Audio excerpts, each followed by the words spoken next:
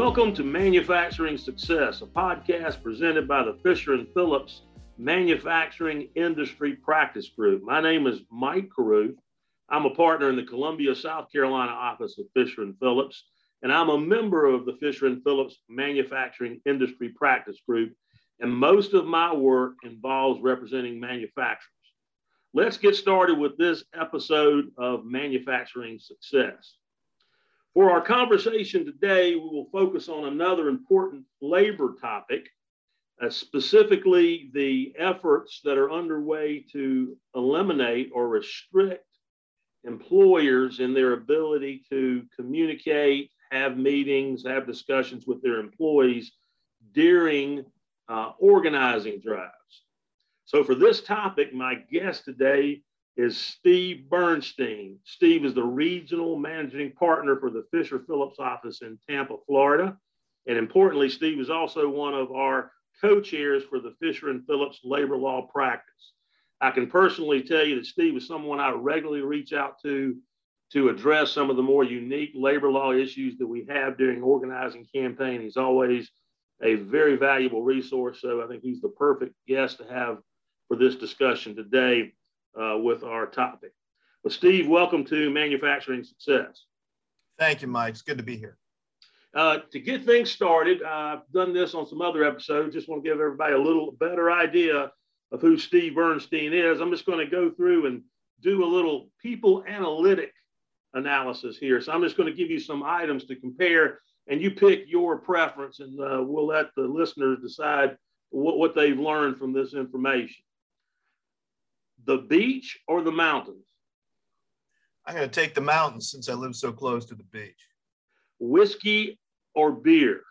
Whiskey all the way. Bourbon or scotch? Bourbon. Steak or pasta? Steak. Cake or pie? Pie. Chocolate ice cream or vanilla ice cream? Vanilla. You prefer watching a movie or reading a book? Movie all the way. What's the last good movie you watched? A movie called Chungking Express.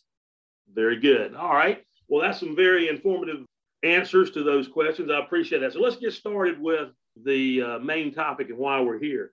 Steve, as you know, I think back last April, the general counsel for the National Labor Relations Board, Jennifer Abruzio, she put out some thoughts, ideas, aspirations on some of the things that she was hoping the labor board could fix in her mind. And one of the things that she came up with is concerns she has over employers having communications with employees during organizing drives. And right out of the box, she framed the issue as her belief that mandatory meetings where employees are required to listen to an employer explain why a union is not in their best interest or why the company prefers that the operation be non-union is inherently unlawful. So this brought up a lot of questions. She also said that she believes employees have a protected right not to participate in these type of meetings. So there are a lot of things that this brings up. So I just wanted to go over this topic with you because this is one of the most critical things that could ever come up in the context of a manufacturing employer having union activity.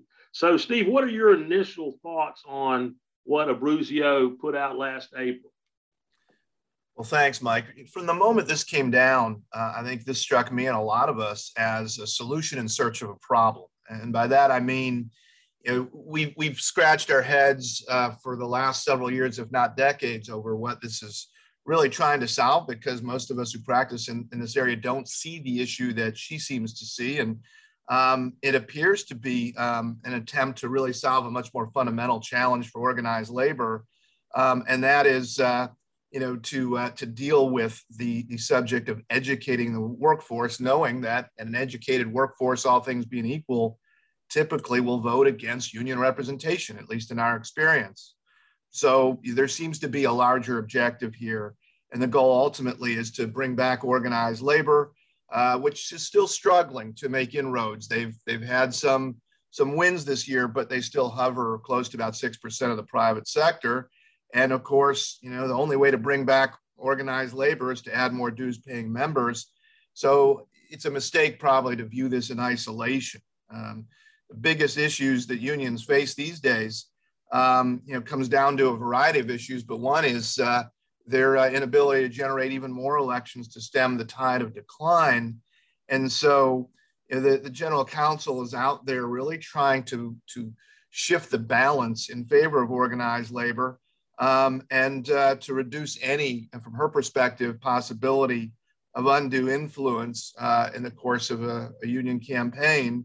Another example of this would be her attempts to resurrect a case called Joy Silk, which was issued back in 1949 and is really part of a broader effort to remove the concept of secret ballots as an obstacle to labor unions. And if the secret ballot votes are limited to the extent she would like, or passed up entirely for a process called card check, which is that approach, unions will still run into issues because they're left with concerns that linger over the information available to employees in this day and age, and to the extent that employers can leverage that information and inform the workforce, they still have the obstacle of getting those cards signed.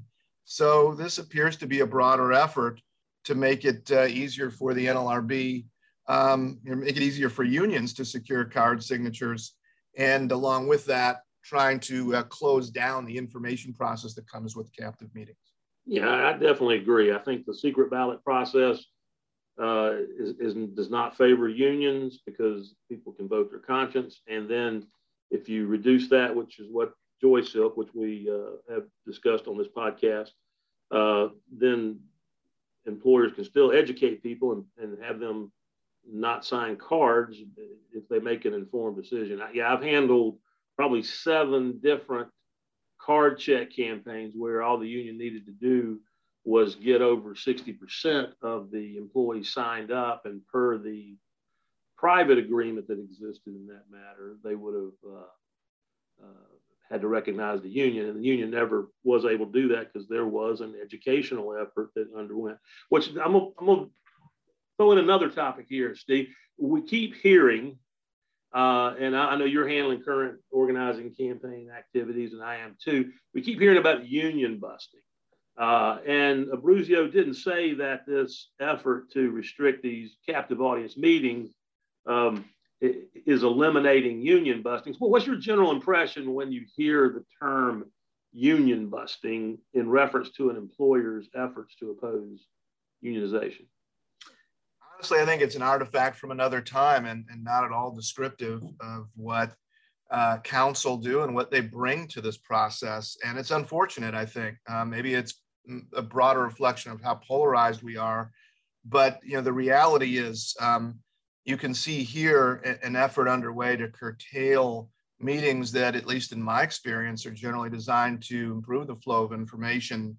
I've never considered that, quote, busting a union. I've worked for unions. I've been on both sides of this. And I think a lot of us have seen the other side of this and might even go as far as to say that, in certain workplaces, they may at least have an argument of relevance, but that should never preclude an employer from exercising their free speech rights that, have been basically protected for going on 75 years. But the term itself, I don't support it. I don't condone it. And more importantly, I just don't think it's an accurate reflection of the dynamic that takes place leading up to a secret ballot election.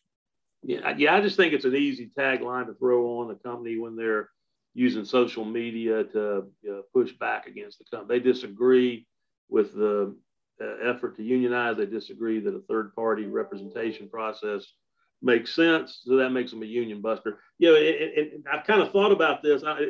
It would be just as unfair for employers to describe on a consistent and constant basis unionization efforts as company killers.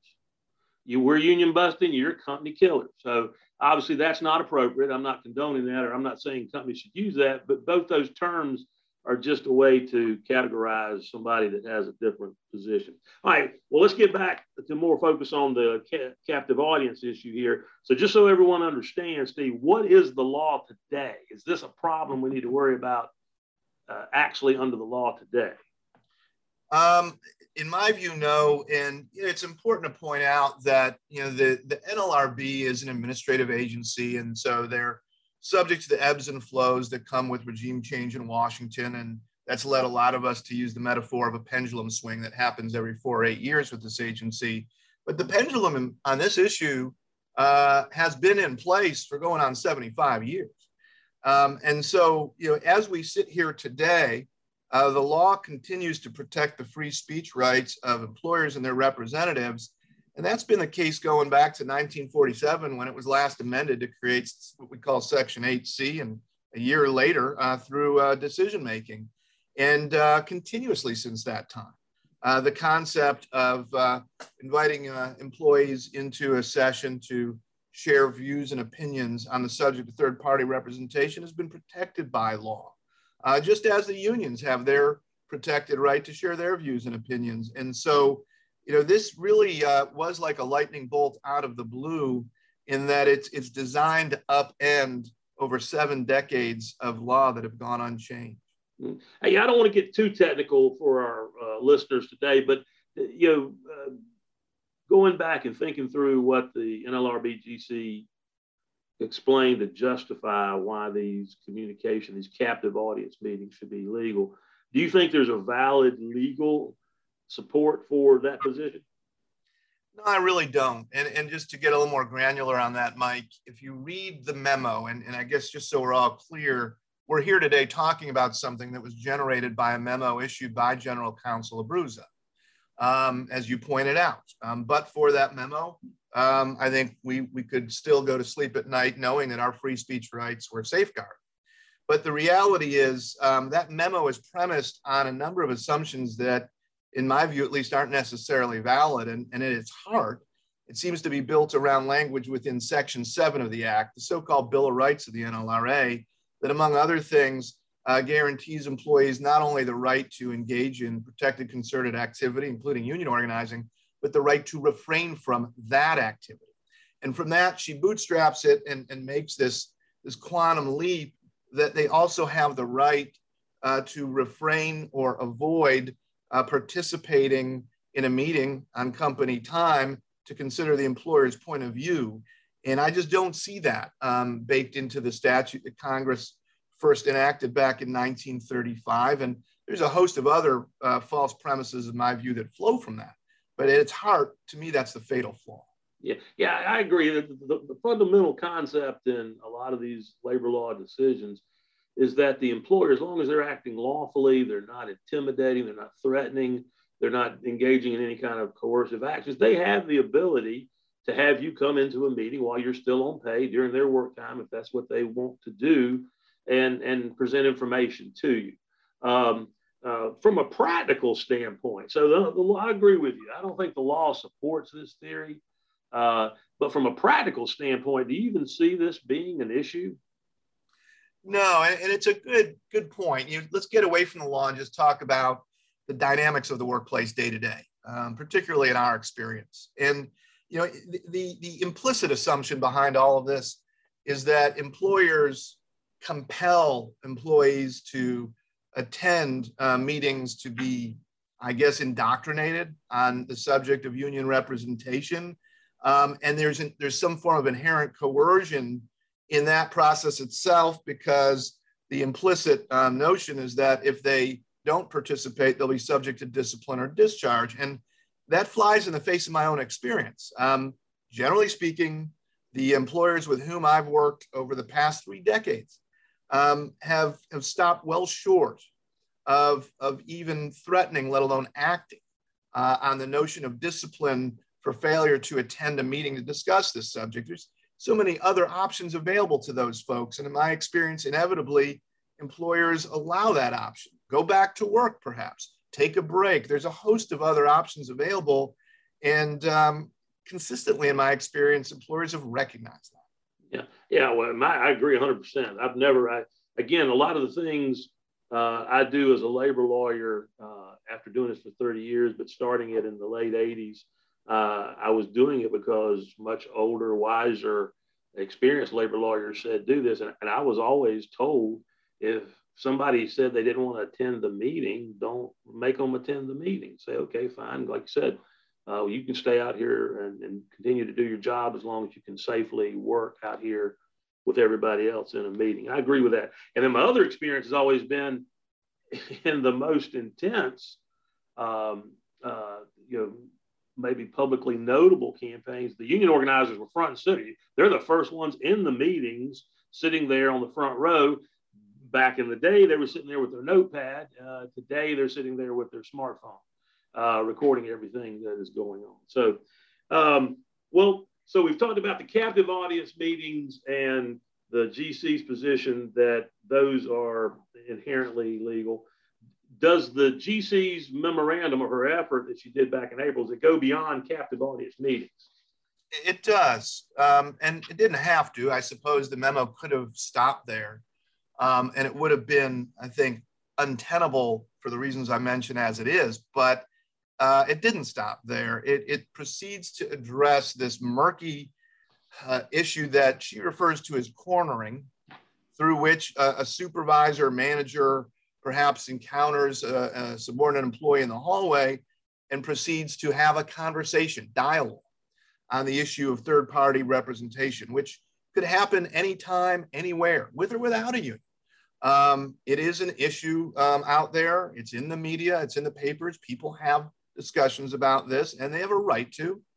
And she seems to elevate that to the concept of cornering, and by doing so brings it into this broader umbrella of coercive meetings. And because of that, the memo suggests that those conversations are covered to the point that an employer has some form of affirmative obligation to assure the employee that participation in those day-to-day conversations is voluntary, which just doesn't comport, in my view, with the way the workplace operates day to day. And of course, in many cases, it's very hard to trace how the issue even emerged, but you could read the memo to suggest that if it's the employee who injects the issue in a discussion, some form of disclaimer still needs to be delivered. Right. Yeah. Well, again, from a very practical standpoint and based on my personal experience, most of the conversations out on the work floor involve a supervisor or manager, if it's going to be initiated by the supervisor or manager, saying, hey, there's been some information put out on this. Do you have any questions? And if the employee says, no, they don't, supervisors and managers know, they're taught, they're trained. Well, thank you very much. And they move on. So there's nobody being cornered, nobody being coerced. And that's literally how it's done.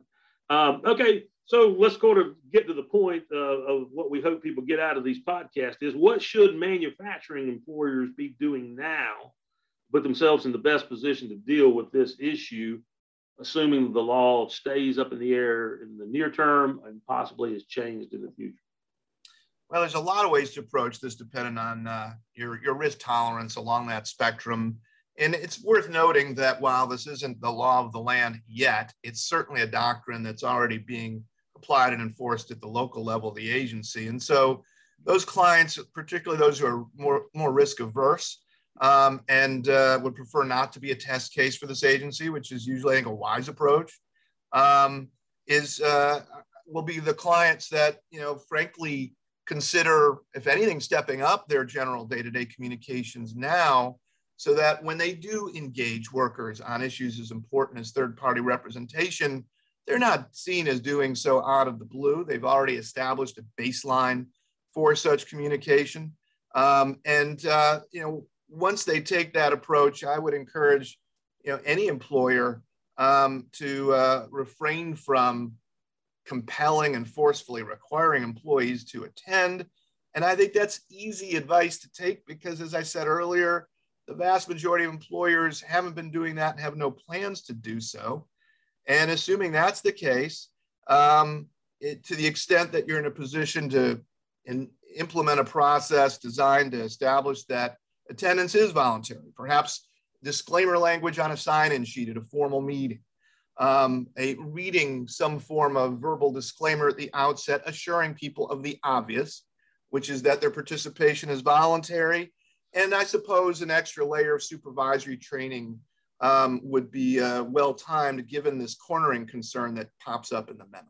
Yeah, I agree with that. Yeah, I guess I've had 6 or 7 organizing campaigns, our cases actually filed with the board and gone through that. And the ones that are the most easy and clean and allow you to best respond to any complaints about the meetings are the ones where they do a sign-in sheet that says this is a voluntary. We're trying to provide you information to make an informed decision. 100% voluntary. If you agree to voluntarily participate, sign that's clean. That's easy. You turn that in when they file their objections to the ULPs, and you're in the best possible position.